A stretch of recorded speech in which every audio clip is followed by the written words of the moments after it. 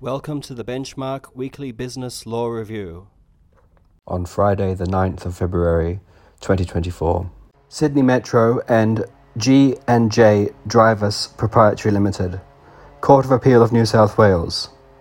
The assessment of market value for the purposes of compensation for the compulsory acquisition of land does not take into account changes in value caused only by choices made by an owner before acquisition, based on the possibility or certainty of the land being acquired. Castle and Associates Proprietary Limited, trading as Trigger Point Natural Health Centre and Crozier. Supreme Court of New South Wales.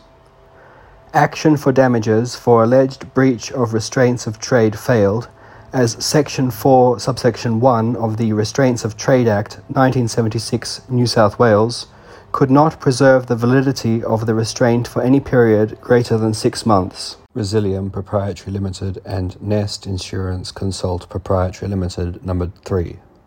Supreme Court of New South Wales. Waiver of client legal privilege established in the absence of evidence to establish a common interest. Thank you for listening.